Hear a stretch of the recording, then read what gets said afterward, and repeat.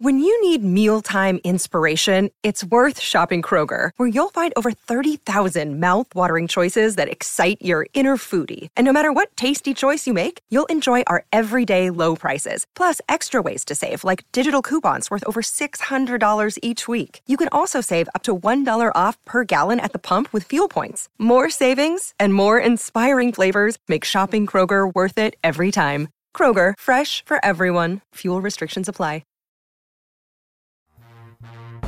We are just about to be on at the MCG Thursday night footy. Tigers, Swans, big game, big ramifications, Matty Hill. Punt road end directly in front, 35 metres out to get Richmond on the board.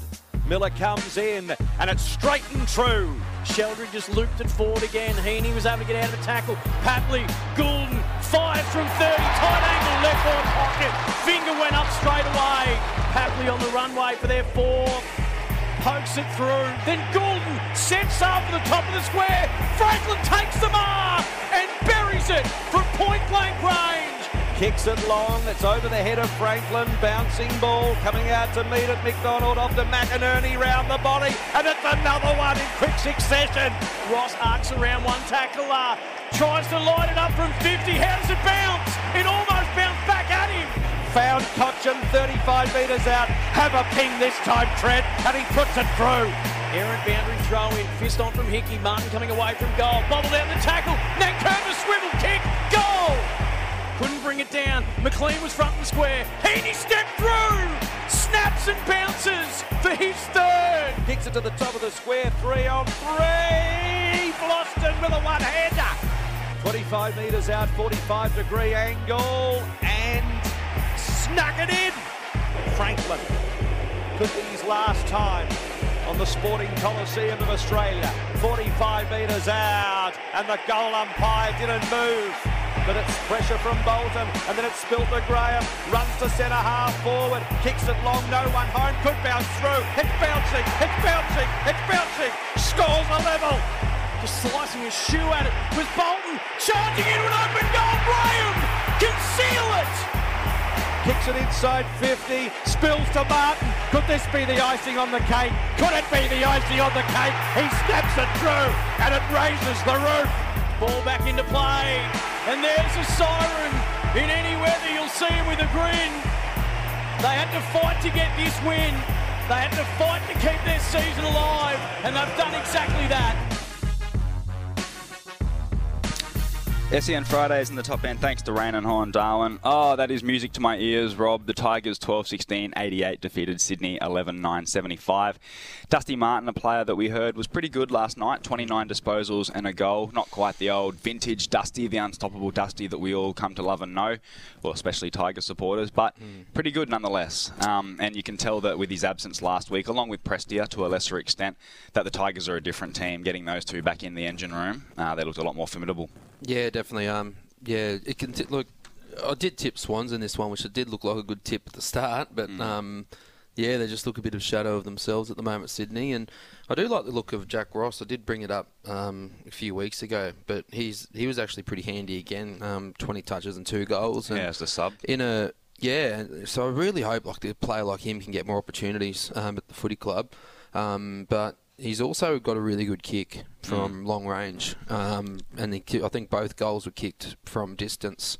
So in an era now where there's a lot of missed opportunities in goal kicking, you would like to have the ball in his hands across half forward. Yeah, especially a player like that who has probably been criticised for being a little bit vanilla-ish, to use a term, where a player that hasn't had a lot of strings to his bow, if he can turn that kicking that he has, and he's not an elite kick, but you're right, he can get really good distance. If he can start dobbing goals from outside 50 and kicking his 1 or 2 a game, then we're not going to be asking if Jack Ross is going to be sub or out of the team. He's going to find himself a spot in that midfield rotation on half forward. So Ross was very good last night. I thought Nick Voston was super important for the Tigers, playing a variety of different roles. He even went up forward at one point.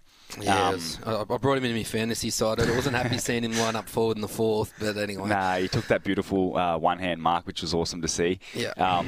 So there are a lot of good contributors for the Tigers. Tim Taranto sort of hasn't been as dominant in the last couple of weeks since Hopper's return, but he's still playing a pretty vital role. As we mentioned, Shea Bolton was easily best on ground for mine.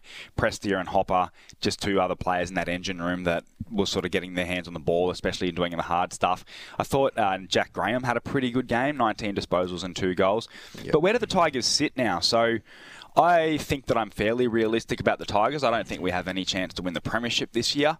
But I do, as a supporter, I was looking at the draw last night and I noticed the Tigers still play West Coast, they still play North Melbourne, and to a lesser extent they still play Hawthorn. So you'd bank on them winning those games. They're half a chance, maybe. What are you thinking? They're coming from a long way back. Yeah, no. Well, I did sort of predict. I did a ladder predictor, was it 4 weeks ago, and had Richmond finishing 9th. So it's sort of coming. It's familiar. Yeah, it's sort of like plotting along that area there, isn't it? And they're going to be a dangerous team if they do make finals, if everything strings together in the games at the G even. But looking at the ladder, yeah, they do look like they're in a position now. They're in striking distance, aren't they? And all those sides around 6 to 10 have all been losing games, and really struggling to take that. And 4 spots up there for the grabs, isn't it?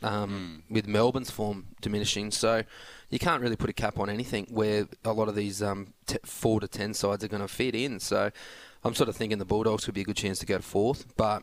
Well, it's such a logjam, isn't it, that there's so many 8-point games. Like, we might say something, and then a result will change literally tonight or tomorrow night, and it changes everything. If St Kilda beat Melbourne tomorrow night, they go into the top 4. And for me, that's kind of unfathomable because they haven't been playing like a top 4 side, especially in the last 5 weeks. So, especially when they're both Melbourne and St Kilda are 9 and 6. So exactly. It's a fair few losses. So, but it shows with the evenness of the competition now, doesn't it? That I remarked to someone earlier in the week, I said it's going to be a week. That 4th spot right now is looking pretty weak. And in fairness, they did come back and say, hey, Melbourne at their best are a really good team, which is sort of true. They do have a great engine room and all that, but they're a team without a forward line at the moment. So yeah, and also Melbourne might be a bit of kryptonite to Collingwood as well.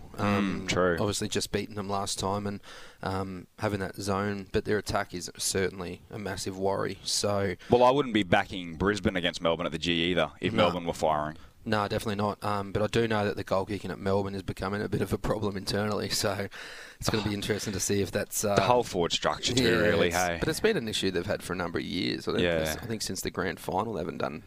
They've struggled to score a bit. They've sort of been going through a few different stopgap options like Ben Brown and obviously Sam Wiedemann as a kid that they drafted, but someone who never really came on. And they've got Van Rooyen now who's just 19 years old and developing, and hopefully he's the answer, the long-term answer to the Demons' forward line woes. Yeah.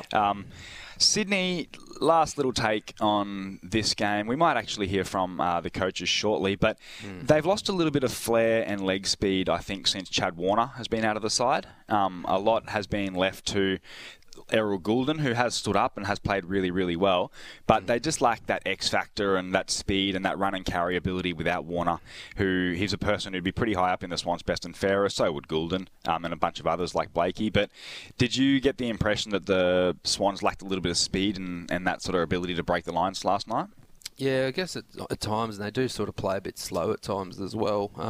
Probably because they don't have that speed. But Goulden's a bit obviously in All-Australian form. He'll be in the squad of 40. If he makes it, that'll determine, I think, where Swans finish. I don't agree with bottom sides having too many in the All-Australian side, to be honest. But, something's gone a massive miss at Sydney, hasn't it? So I'd be interested, Rob, to hear what Coach John Longmire had to say. So this is what he had to say regarding last night's game.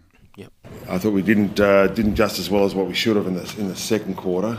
The conditions, obviously, they lifted their pressure, but we still won the second quarter, so we came in okay, and then we got absolutely smashed around the stoppages. And 110 and a half of footy is hard to do in a CB situation, and they almost tripled us, I think, in stoppage work in the second half. So it was they got ground position in wet conditions, and it made a big difference in it. We just got smashed around the footy and gave away a few simple goals, but they were able to get ground position off the back of clearance wins, and only had one centre bounce clearance in a half of footy. It's got to get the ball in your front half in those wet conditions, and you've got to play territory game, and we weren't able to do it. We just fumbled and got beaten around the ball. I knew once that heavy weather set in and the rain started that it was going to suit Richmond a little more. Typical July game at the MCG normally favours Richmond. I wonder if Coach Andrew McQualter was a relieved man. I imagine that he would have been, and this is what he had to say last night. To be fair, the first quarter and a half, we were pretty ordinary. We couldn't really handle the ball very well, and Sydney, we couldn't really get pressure on the game either. Sydney were controlling the game, so probably after about the 15-minute mark of the second quarter, I thought we were really able to get to a game on our terms, and second half we were able to build our pressure game and own some territory in the game. They're a proud group, our players, and last week was disappointing. We started a little bit disappointing tonight, but to be able to fight through that shows great leadership from our playing group, and that was the most impressive thing from them tonight.